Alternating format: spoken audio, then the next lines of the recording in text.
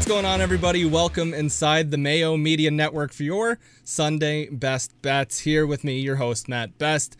Last week, pretty good, not too shabby at all. We went perfect on the shot props, so if you parlayed them together, good for you. And over on the regular picks, went 1 for 3. I know there was a close call in there. We'll try and bump that number up. Alrighty, before we dive into the video, a few things we need to do here. Number one, see this hat I have on my head here? If you want one, we are giving one away over at the Mayo Media Network. Just go check out any of our tweets. Each one of them has giveaway and then a link to a giveaway. We're giving out $50 right in your pocket and one of these Mayo Media Network hats. I am the only person at the network that has a hat. Yeah, even Pat Mayo doesn't have a network or a hat with his own network on it. So you want to go and do that. You also want to smash the subscribe button, hit the like button, leave a comment below on what your favorite bet is from this Sunday. And without further ado, let's dive into things. We're going to start things off with, I have 5 plays for you and then 3 shot props to round things out. The first play I have for you, the Washington Nationals against the Arizona Diamondbacks. We're going to go ahead and take the Nationals money line here at minus 192. And basically all of these baseball plays is just me attacking high FIP pitchers, and we're starting off in a big way here. This is specifically a go against Madison Bumgarner play here. 0-2 with an 11.2 ERA, already given up 17 runs across 13 and 2/3 innings.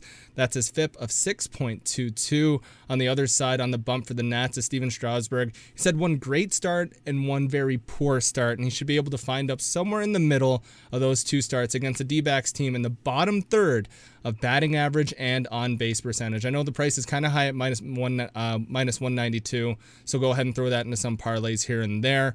And we're just going to go down in odds as this goes on, but we've got another minus 192 for you, and I know I'm just trying to keep it under 200 here on the show. We've got the Brewers against the Pittsburgh Pirates. The Brewers money line minus 192 is what we'll be attacking here.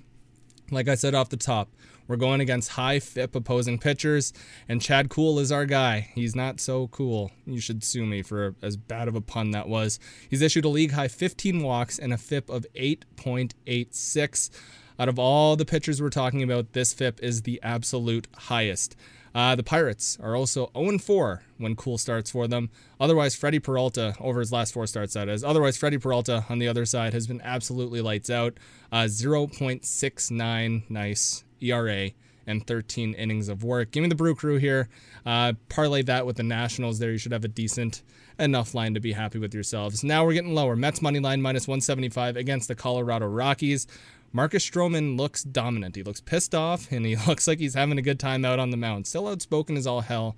And if you're a Toronto fan, you either loved him or hate him. There is one of the two there. Let me know in the comments if you are a Toronto fan or a baseball fan in general. What do you think of Marcus Stroman? Are you in for how outspoken he is, or are you just absolutely against that?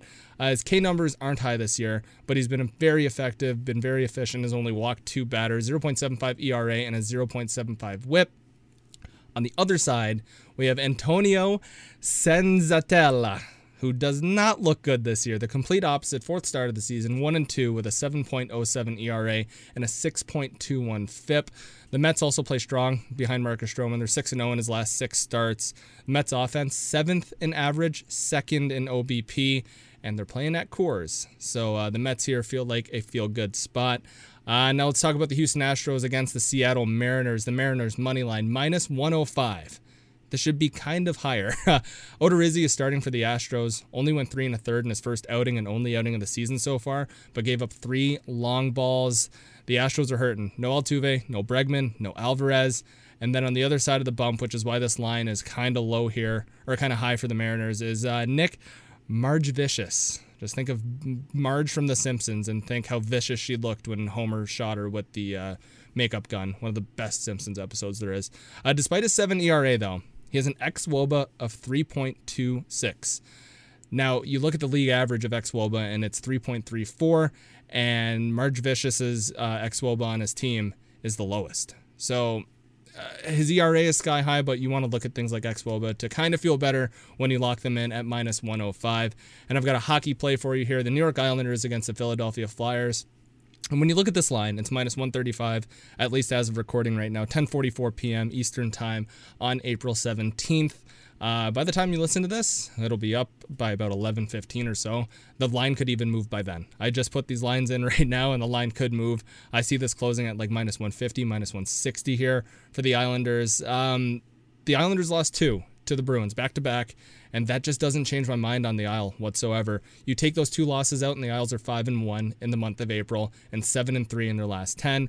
This seems like a fantastic bounce-back opportunity for this team, and they're going against the Philadelphia Flyers, who, other than the Buffalo Sabres, might be the biggest disappointment of the season, and Brian Elliott looks old. His sub-900 save percentage, I think it's .888 right now.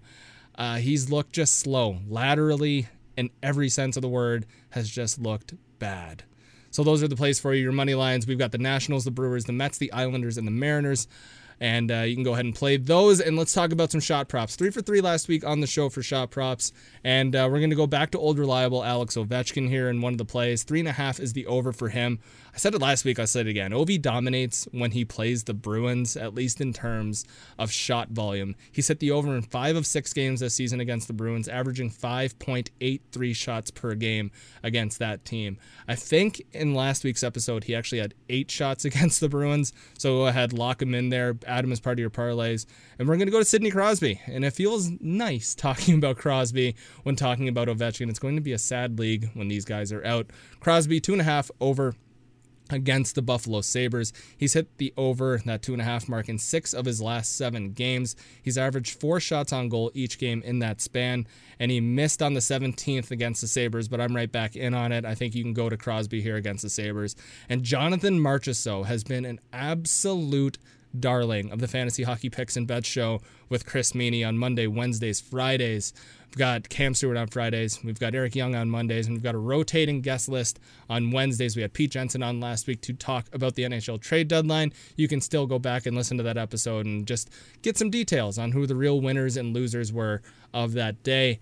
But man, Meany has loved Jonathan Marchessault, and I've just been following that train, and I've done a bit of homework here for myself. Over his last 10 games, the 2.5 mark, Marchessault has only missed it once. He's averaging 4.3 shots over his last 10 games, going up against the Ducks, who are bad right now, but will be good soon. I love this Marchessault play. So we've got Crosby, Marchessault, Alex Ovechkin, Crosby and Marchie, 2.5 are the props there, and Ovi is 3.5.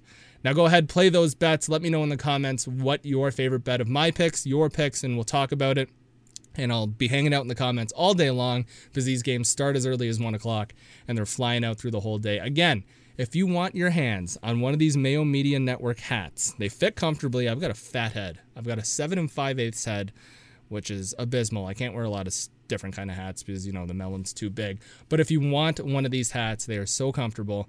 And all you need to do is just sign up for the giveaway. It's so simple. A few clicks. If you follow myself, Pat, and Paul on Twitter, you're already entered. You just need to verify it there. Sub to the Fantasy Hockey Picks and Bets show. Sub to all the different networks, but make sure you do it through that link that I'm talking about. I'll make sure it's part of every single tweet. And if you're an audio listener and can't see the hat, just go on Mayo Media Network's Twitter and you will see this nice hat here. I take it off, but my hair looks like absolute shit. And with that, we'll see you next Sunday.